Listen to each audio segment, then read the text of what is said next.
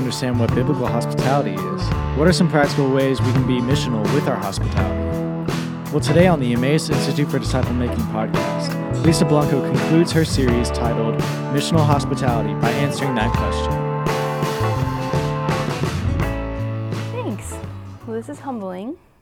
I feel like I have a lot to learn from several different of each of you here. So I appreciate you listening and coming.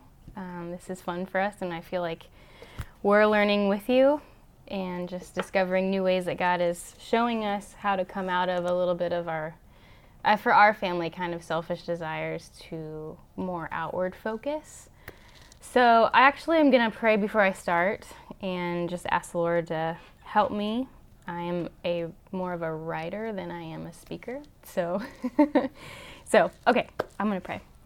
Lord, we thank you for this day, and we thank you that we've come together to talk about something that can be sacrificial and hard, and we just pray that we would be motivated by the work of your Son, who prepared a home for us, and we pray that we could be a picture of that towards the lost.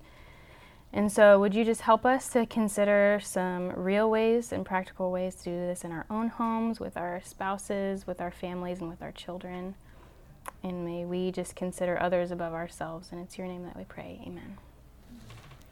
Well, I think Ernie's just done a really good job at painting or not less painting, but like creating a foundation of biblical foundation for you guys for hospitality, and it's really helpful for me to just bring in just the practical parts, and hopefully the practical things that I say will sort of echo what Ernie has already said, because together we just really feel like without the biblical underlining of this kind of stuff, it can really look a lot like cultural hospitality. So I think Rosaria, reading through Rosaria, listening to my husband, and kind of studying God's Word, I've kind of tried to summarize in my own mind, like one summary of hospitality and a verse that comes to mind of how I want to create like an atmosphere in my own home for my kids and for people who come. And a verse that I kind of hope echoes throughout my home with hospitality is Psalm 85:6. And it says, "For you, O Lord, are good and forgiving, abounding in steadfast love to all who call upon you." And this is hopefully, when we're doing like the practical outworking of hospitality, is like a picture of what people will see.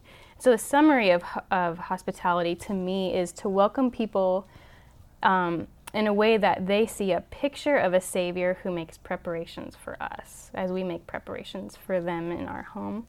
So with those two things in mind, I want to talk about three things. I want to talk about being perceptive of the needs of people that God has placed around you, and two, the practical prep for hospitality and redemptive conversation. Three, the building of hospitality in your schedules and routine. And before going through that, I feel like the church has had a long history of kind of seeing, at least this is how we've kind of seen it in the last year. The church has had a little bit of a long history of seeing hospitality as more of a spiritual gift. Because within hospitality, we have encouragers, we have people who are good with their time, people who have wisdom, and those kind of things fall under what can happen under hospitality, I think.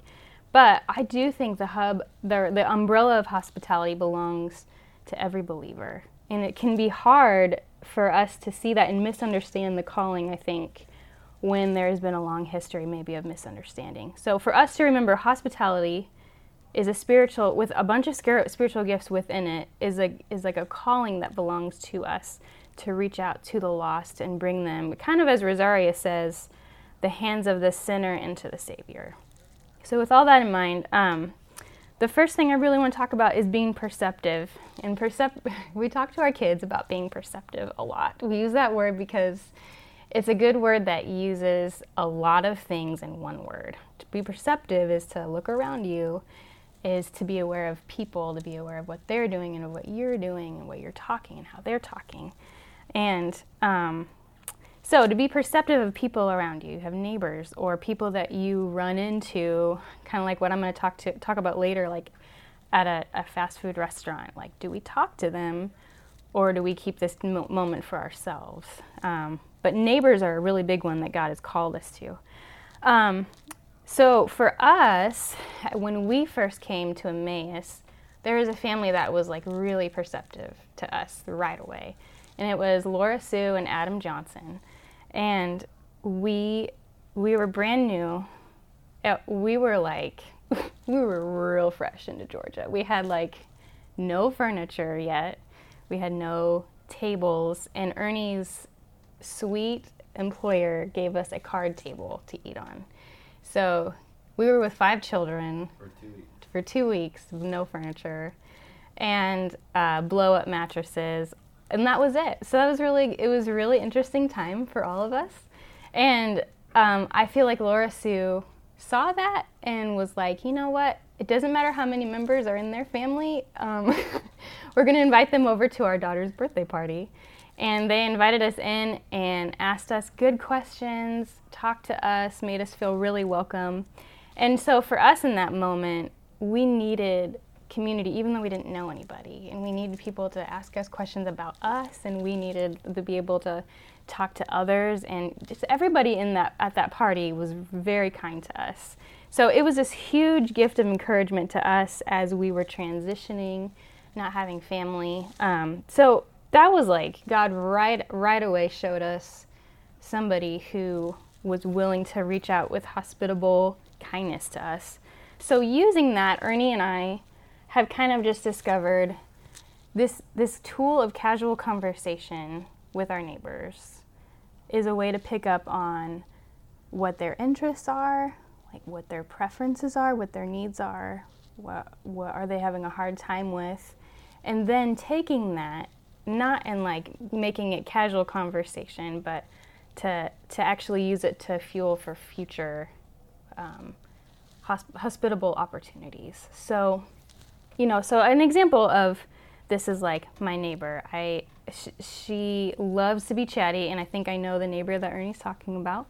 But she just loves to be really chatty. She loves to talk about all the committees that she's on, and she loves to talk about the foods that she loves and the places that she's been. And so God has really opened my eyes to listen to her, because later in my conversations with her, these are going to be tools to like be able to connect with her. And her and I, there's like a 30-year difference. So normally, we wouldn't have any connections and we wouldn't have a lot in common. But for me to pay attention, to hear from her and use what she's given to me as fuel for hospitality later is something that God has really opened my eyes to. So another way of hospitality, I feel like, can come in forms of maybe not neighbors, but in opportunities that come that God, like the Spirit whispering to you of being perceptive of people around you. And we've sort of shared this with some of you, but several weeks ago we were in Chick-fil-A and there was a family, and I could tell that the mother was just a little bit overwhelmed and a little bit tired. And I thought to myself, like, this could be a moment where I let her be tired and I'm tired, and then most of us just want to watch our kids play at Chick-fil-A. But I just felt like I feel like she could use at least someone saying hello to her. And just starting that conversation, I found out they had just moved from the UK. They had no family, and it was similar to us, but in a really bigger way. I mean, starting over in a new country is really overwhelming. So we were able to have this opportunity to invite her over, to give her our number, to offer her like our help to her if she needed it. And it opened up in her like this sense of like, there's this hope offered to me when I'm really having a hard time with transition. And I'm going to go in a little bit here on how them coming over went, but it opened up, and this idea to her that somebody extending kindness to me in the midst of that was what she really needed. And I was just really grateful that the Spirit like really, really urged me to do that. So that's like being perceptive, I think, of being aware of people around you. And kind of like what Ernie was saying, like, when does your neighbor go to the mailbox? When does your neighbor walk their dog? Can you walk their dog with them? Are you like paying attention to their preferences? That's something that we're like super new to in this last year, and have really found it to be really neat. And I think people initially think like, are you getting into my business, or do you like care? So it's sort of, it can be a little dance of like, I think you actually are caring for me, but I can't really tell. So, but overall, like, God has shown us some really cool things through it. The second thing I really love to kind of jump into is the practical preparations and kind of talking about redeeming conversation with people. A major barrier, I think, is not having a whole lot available. Like if you're outside with your neighbor and you have met them at the mailbox and you're talking with them and you think like, this is the time to invite them in, but like I have nothing to give them. So what do I do now? Like, do I invite them in while I make something? And I think reading Rosaria's book and like having conversations over however long Ernie and I have kind of been through this journey, God has shown me like that it's helpful to have some things on hand, even as you're listening and being perceptive to people and their like preferences, of having things on hand from the store, not just for your family's like wants and desires, but considering other people as you're in the grocery store. And so this is like a little bit on the heavy practical side, but I've kind of transitioned to buying like both decaf and caffeinated. My neighbor, I've discovered she drinks half calf because she has a little bit of a heart trouble, and she just tries to like go a little bit less on the caffeine, and so I try to make that available to her. And I also have like a little box that's literally just for if somebody stops by or I see them outside and I really want them to come in, I just pull from the box and there's like small treats inside for me to share with somebody. So having these things that are available that aren't expensive and having its own basket makes it easier. So the same idea goes for having, when kids are over, we've made some neighborhood friends, and this also goes with church kid friends. We offer it. Our kids have an avenue of knowing how to be hospitable to their friends, and so they'll have a box and they'll pull it out and they'll all get to share it together, and it's exciting for them too because they don't get to eat those things unless people come over.